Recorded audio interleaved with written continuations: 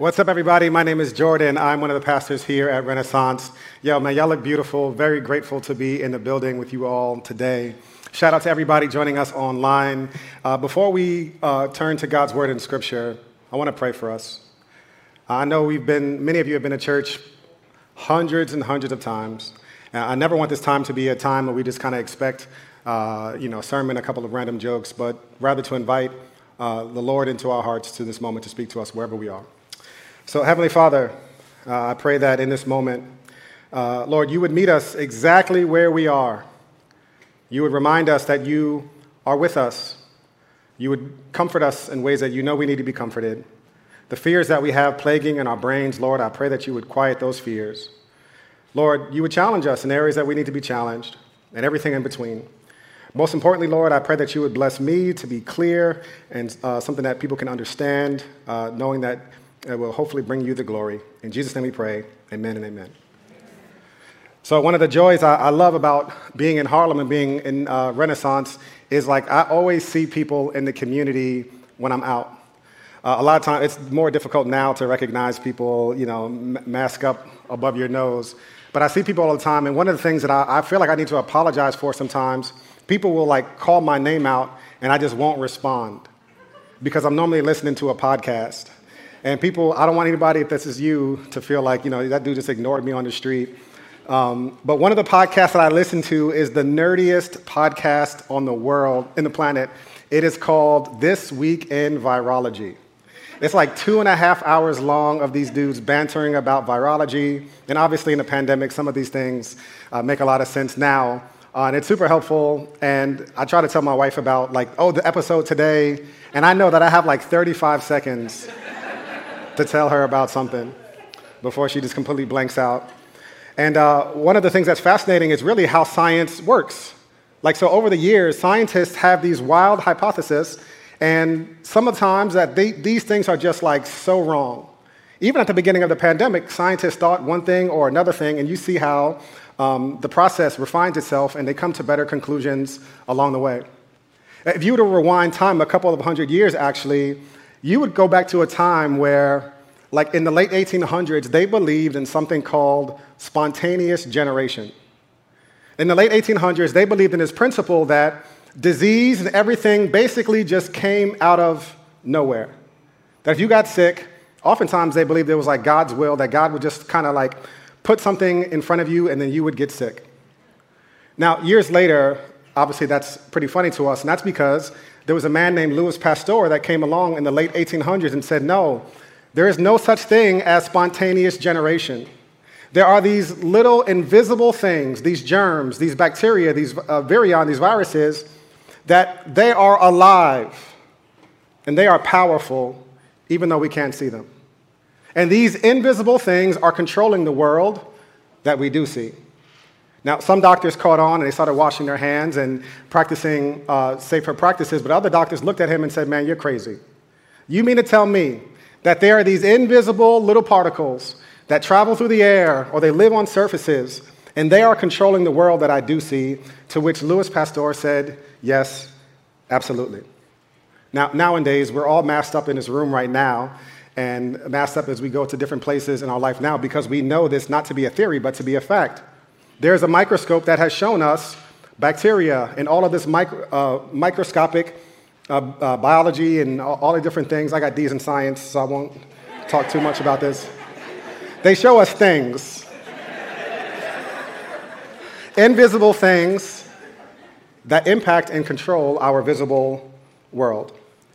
Now, the issue for us today actually is that there is another world that Scripture talks about that's invisible. It's something that is powerful. It controls your worldview. It controls your attitudes. It controls your relationships.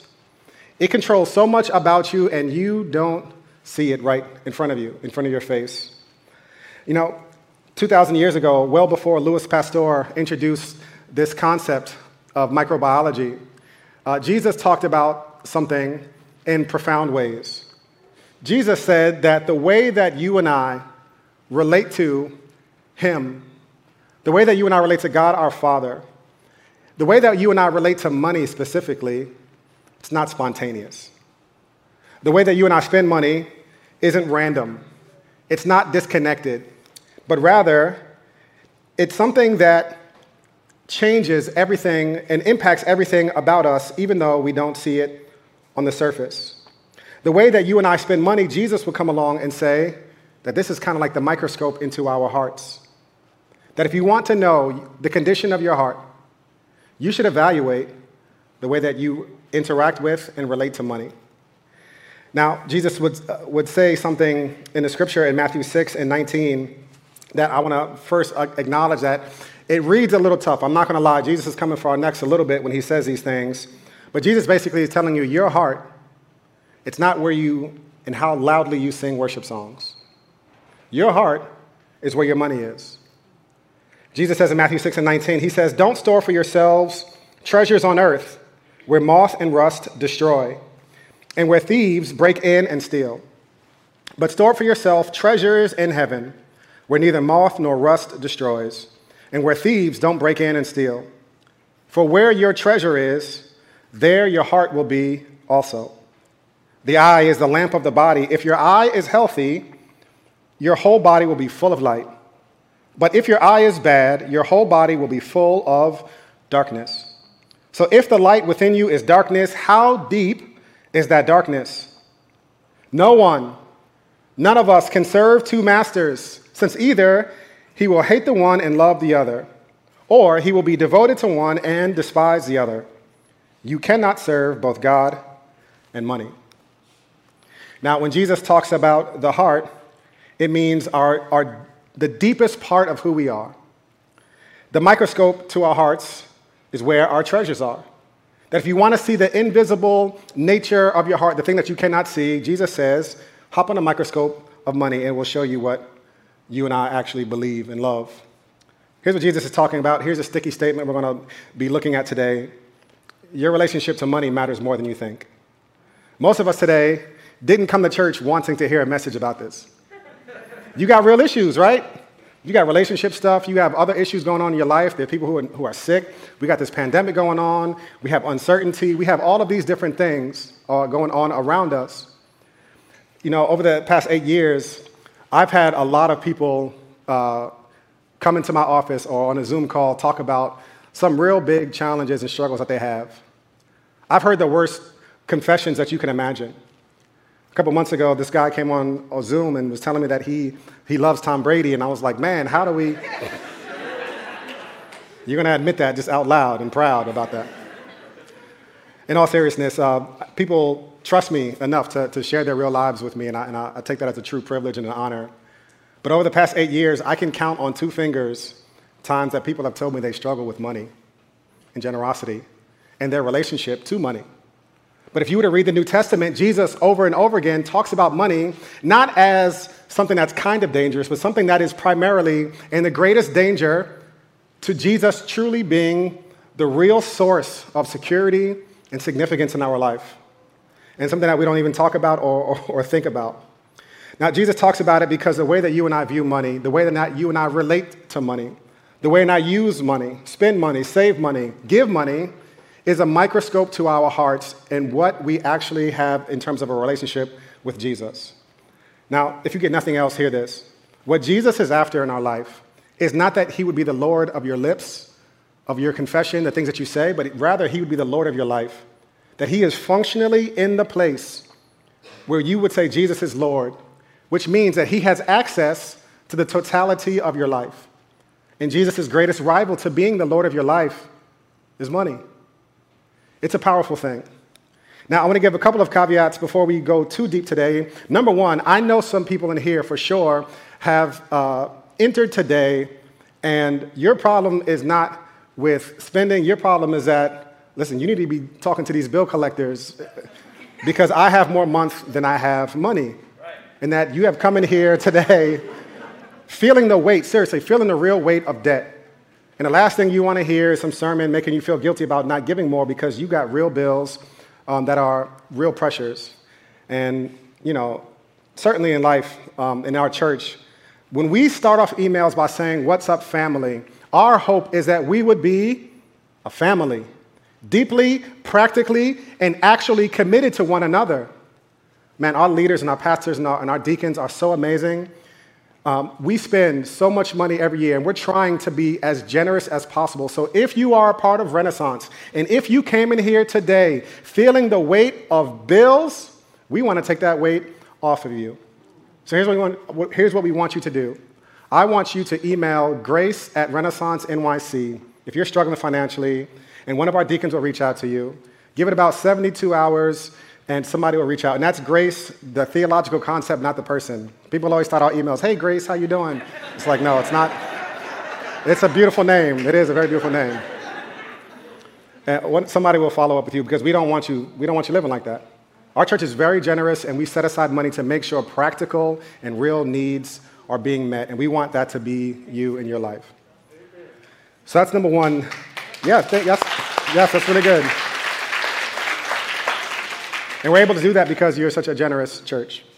Second thing, whenever you talk about money, particularly as it impacts us personally, one of the challenges of American Christianity, it is highly individualized, which means when we talk about a topic, we talk about it from an individual standpoint, and oftentimes we ignore and miss out on all of the social dynamics at play with money. Specifically, in America, people have been able to generate wealth at a pace that far exceeds others, not because of hard work, diligence, but rather because of oppression. Now, I know this to be true in my own family. My grandmother grew up in Ripley, Tennessee in the 19 teens and 20s, and I don't know what level of education she was able to acquire. It definitely did not exceed elementary school. But since she was a little girl, in order to put food on her table for her family, they had to be sharecroppers. And for the first couple of decades of her life, that's what she did. And they would work the entire year, and at the end of the year, either break even or sometimes owe them money. I'll never forget growing up, and my grandmother would come to our house, and we'd play card games, and my brother and I would cheat her at different things. And then, she would organize our drawers and fix different stuff. She was so good with different things. And I remember one time marveling and being so fascinated, and I had no idea how it got to be what it was. And I was just a little kid, so there was no way for me to understand all of the implications of this. But as she was sewing stuff, she never needed a thimble. And I had taken one of these home ec classes, no, Grandma, you need to put a thimble in your thumb so you don't hurt yourself. But she didn't need it because her thumbs were so callous from picking cotton for decades. And what does it mean to pick cotton for decades and to leave Ripley, Tennessee on a bus with $0 to your name, even though you worked harder than anybody else? What does that do to you generationally? Now, by the grace of God, God has been very gracious to our family, and my father was able to really overcome a lot of odds, even though being born in poverty in Buffalo and going to start his own law firm and all these different things. But in so many ways, we are the exception, not the norm. So as we talk about money in this today and in this series, I don't want us thinking that, this is purely an individual aspect. This is not purely an individual aspect. It is a both and. There are some things that God wants from you and for you today, but there are some other things considerations with respect to justice that I want us also being considerate of. So if you are a person who says, man, I really want to work towards justice and see wrongs righted, an organization that we've been working with for the last year called Pray, March, Act has its kickoff event for everybody who wants to be a policy action partner. That means you. If you want to be a person who works towards seeing unjust laws and policies and practices overturned in our city, in our state, and in our country, we would invite you to be a part of PMA, Pray, March, Act. The meeting is this Thursday at 7 p.m. The best way to get more information about that is to follow on our social channels. On Instagram, I'm sure we'll have some stuff this week. Or to go to praymarchact.org and sign up for that this Thursday at 7 p.m. So caveats aside, I also want us making sure that we are not externalizing the issues completely. Because I also don't want you thinking so much about justice that you're not thinking about the way you deal with money. So let's get into the scripture for us today. Verse 19 through 21, Jesus says these words. Don't store up for yourselves treasures on earth, where moth and rust destroy, and where thieves break in and steal. But store up for yourselves treasures in heaven, where neither moth nor rust destroys, and where thieves don't break in and steal. For where your treasure is, there your heart will be also. Now, the first thing that Jesus does when he's talking about money in the scripture is he's letting us know of the impermanent nature of it, that you can store up as much money as you think is possible, and money could never for us truly be real security. Money is not security. It doesn't matter how much you have. Now, the illustration that Jesus uses in this text is saying that moth and rust destroy it, and where thieves break in and steal it. And what Jesus was inviting us to consider and to contemplate is that something can always happen to it, and it doesn't give you real security. Now, in life, all of us in this room are one phone call away from our life turning upside down. I don't care how many degrees you have. I don't care how much money you have. I don't care how many zeros in your bank account with an actual digit in front of it. All of us are one phone call away from our lives turning upside down. And Jesus is telling us money is not real security. Years ago, my wife and I went to Mexico City for a baby moon. Baby moons are a recent thing that has been made up. They're a great idea. Let me tell you that. Especially for husbands, because you could just go and really enjoy it because you don't have the discomfort of pregnancy.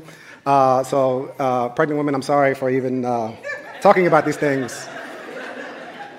And we went to one of my favorite cities, man, Mexico City. Yo, if you've never been, go. It is one of the greatest cities on the planet. It's phenomenal. The food is incredible. And my wife, whenever we travel, she loves to go to all of these like boutique-like hotels. So we went to this hotel, the art and stuff was beautiful, but in the hotel room, like maybe it was because of the aesthetic, but they didn't have like the double bolt on the door. So, I didn't think too much of it, but the last night we were there in the hotel before we were about to fly out the next day, it was like 11:30 at night and we were in bed and I heard someone come in the room. So Jess was pregnant, I picked her up and I threw her in front of me and now I got a yellow belt in karate, so I was ready to defend. But the front desk gave a person the keys to our room. It was a mistake. He was mortified. He left the room like in 1 second. But I felt secure up until the moment that I realized that I wasn't. Now, if we were to go down to life, all of our life stories, there are any number of scenarios where you felt secure, you felt stable, until you realized you were not. Here's what Jesus is telling us in the first part of this teaching. If you think money is going to make you secure, it won't. Even if you look at the past couple of years, when Steve Jobs died, he is obviously he was an extremely wealthy man, and I'm sure he had the top-notch cancer research on the planet, and he still died. All of us are mortal, and if we seek for immortality, money is not the thing that's going to get it to us. So money is not security for us. Another challenge for us is that it's deceptive. Money is deceptive, and here's what Jesus says in verses 22 and 23. He says, "The eye is a lamp of the body. If your eye is healthy, your whole body will be full of light. But if your eye is bad, your whole body will be full of darkness. So if the light within you is darkness, how deep is that darkness?" Now, oftentimes when Jesus teaches in concepts of light and darkness, what Jesus is getting at and what they would have understood in terms of like a lamp and light and darkness is the ability to see and the ability to perceive. And in the dark, you cannot see and you cannot perceive things the way that they are. It's muddled. It's not possible to see them clearly. And Jesus says that if our eyes are dark, if our eyes are not seeing things clearly, then it's not just money that we're seeing incorrectly, that we're seeing our entire lives incorrectly. And money has a power to blind us. Case in point, who in here is rich? Raise your hands really and stand up. If you make more than $55,000, you belong to the global 1%. You are wealthy. The phones in your pocket cost more than some people's yearly salaries. Yearly salaries. People in other countries would look at us and be astonished and be surprised at how blind we are to the opulence and the riches that is at so many of our disposal here in America and in New York City with so much money flowing around. Gallup did a poll and they asked people, what do you consider rich? And everybody basically said rich was twice as much money as they were earning. So we all have these blinders on where we think everybody else is rich, when in reality, like you are the 1% if you make $55,000 a year. But none of us feel like we are a part of the 1%. Unless you really are a part of the 1% of the 1% and you know you're balling, in which case this sermon doesn't apply to you right now. Why is it that so many of us don't think that we have a lot when we have so much?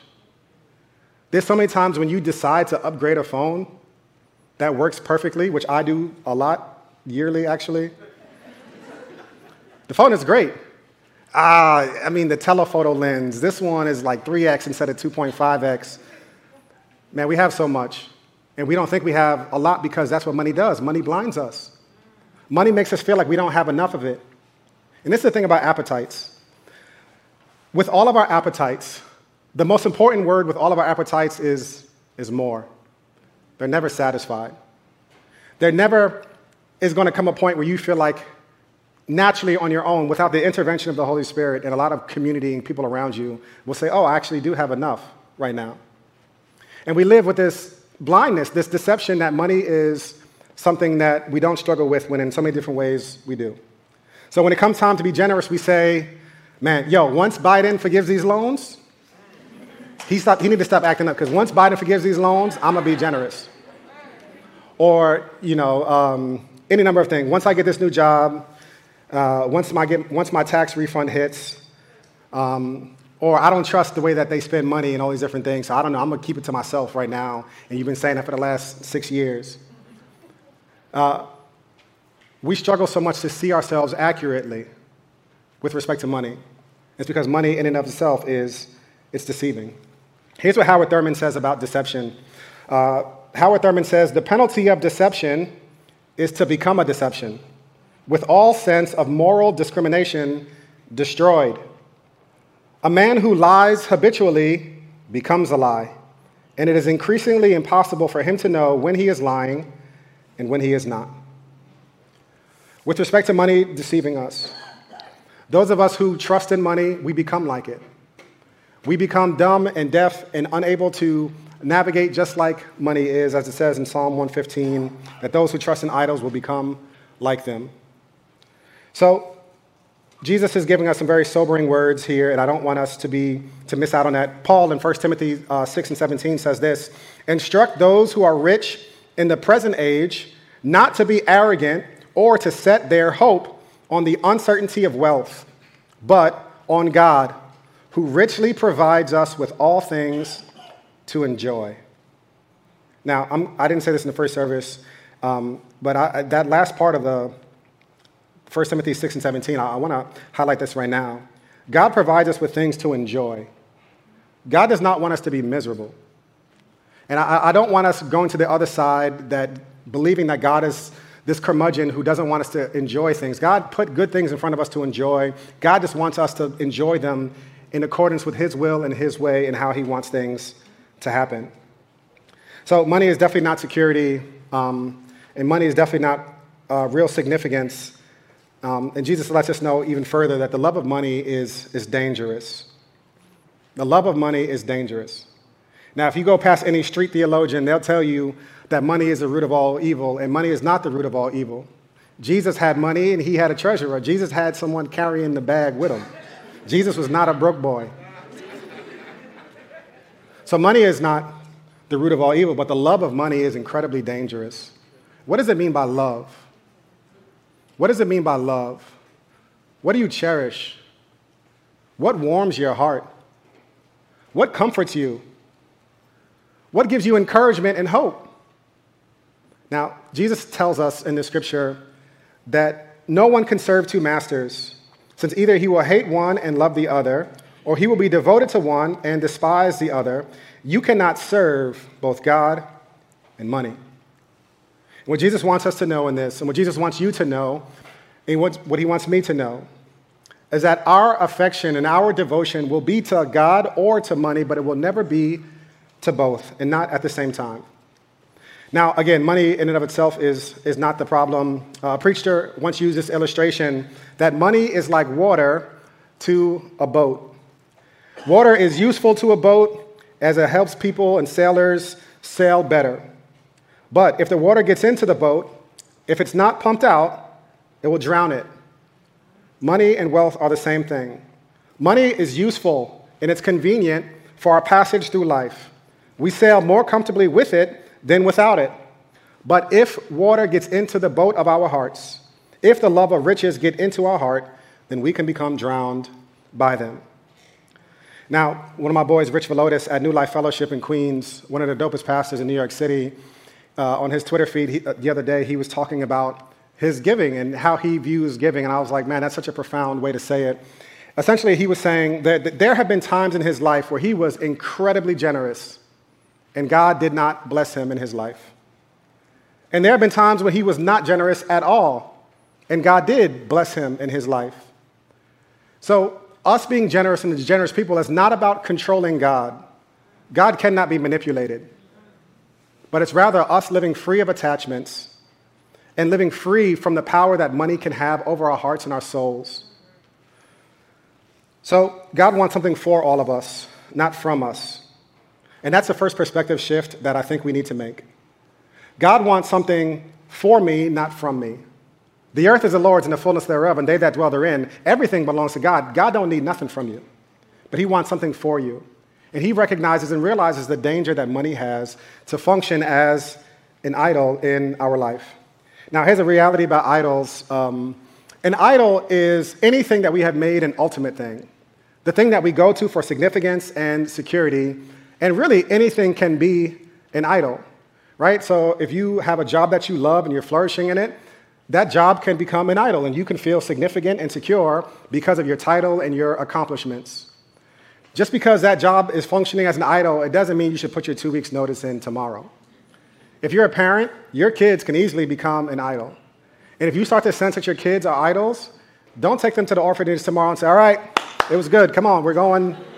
You're an idol, you have to go. Get the goldfish and come on, let's go. You're leaving.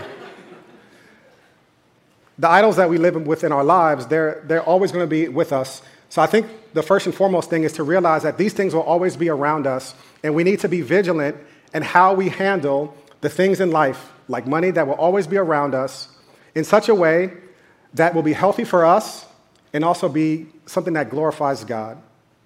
Now, ultimately, as a people and as a church, can you imagine how the church would be known if instead of being someone, probably the biggest institution in mismanaging money, that the church managed money well, and we manage money for the good of people and for the glory of God?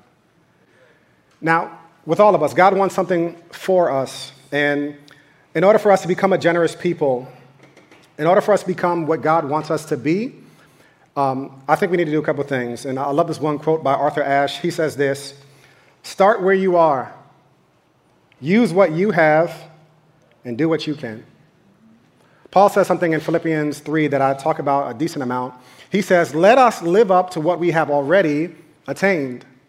Start where you are. Now, for you today, the first thing I want you to do, in order to start where you are, I want you to evaluate where you are.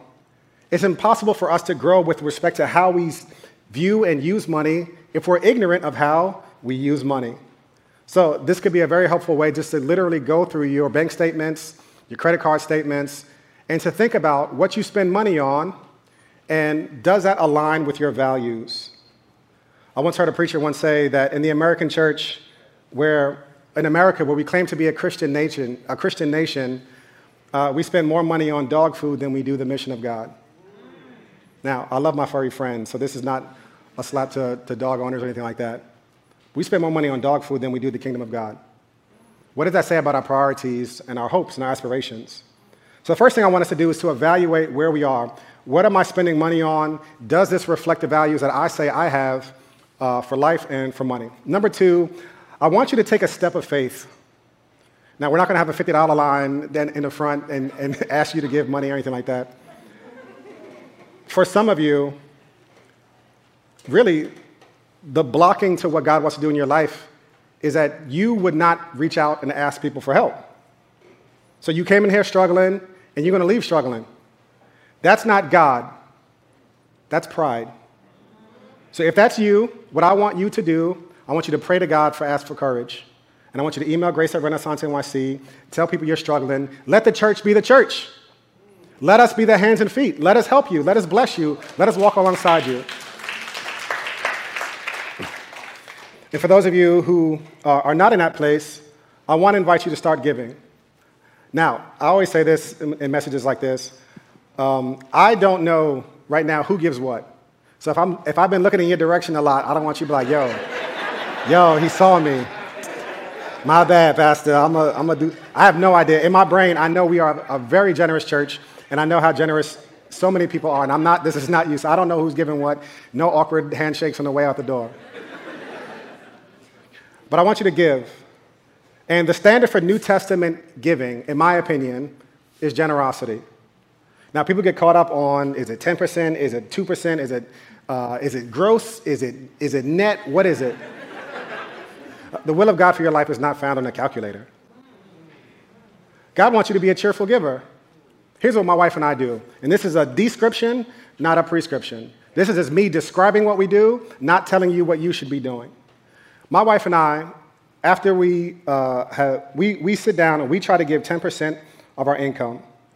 And from that, after that, when other stuff comes in, we seek to be generous in general. And we seek to bless people who we know in our life. And you would be surprised if you pray to God and say, Lord, I want to be more generous. You'll be surprised how much clarity you'll get to those prayer requests. There are so many opportunities. Man, how many people don't believe that God loves them because the church doesn't love them? What would it do to someone's walk with God, their faith, if you reach out to them and said, man, the Lord put you on my heart. How can I bless you? If you got it to bless, it would be amazing. And I want us to be a more giving people. I think Renaissance is a phenomenal place to give money to.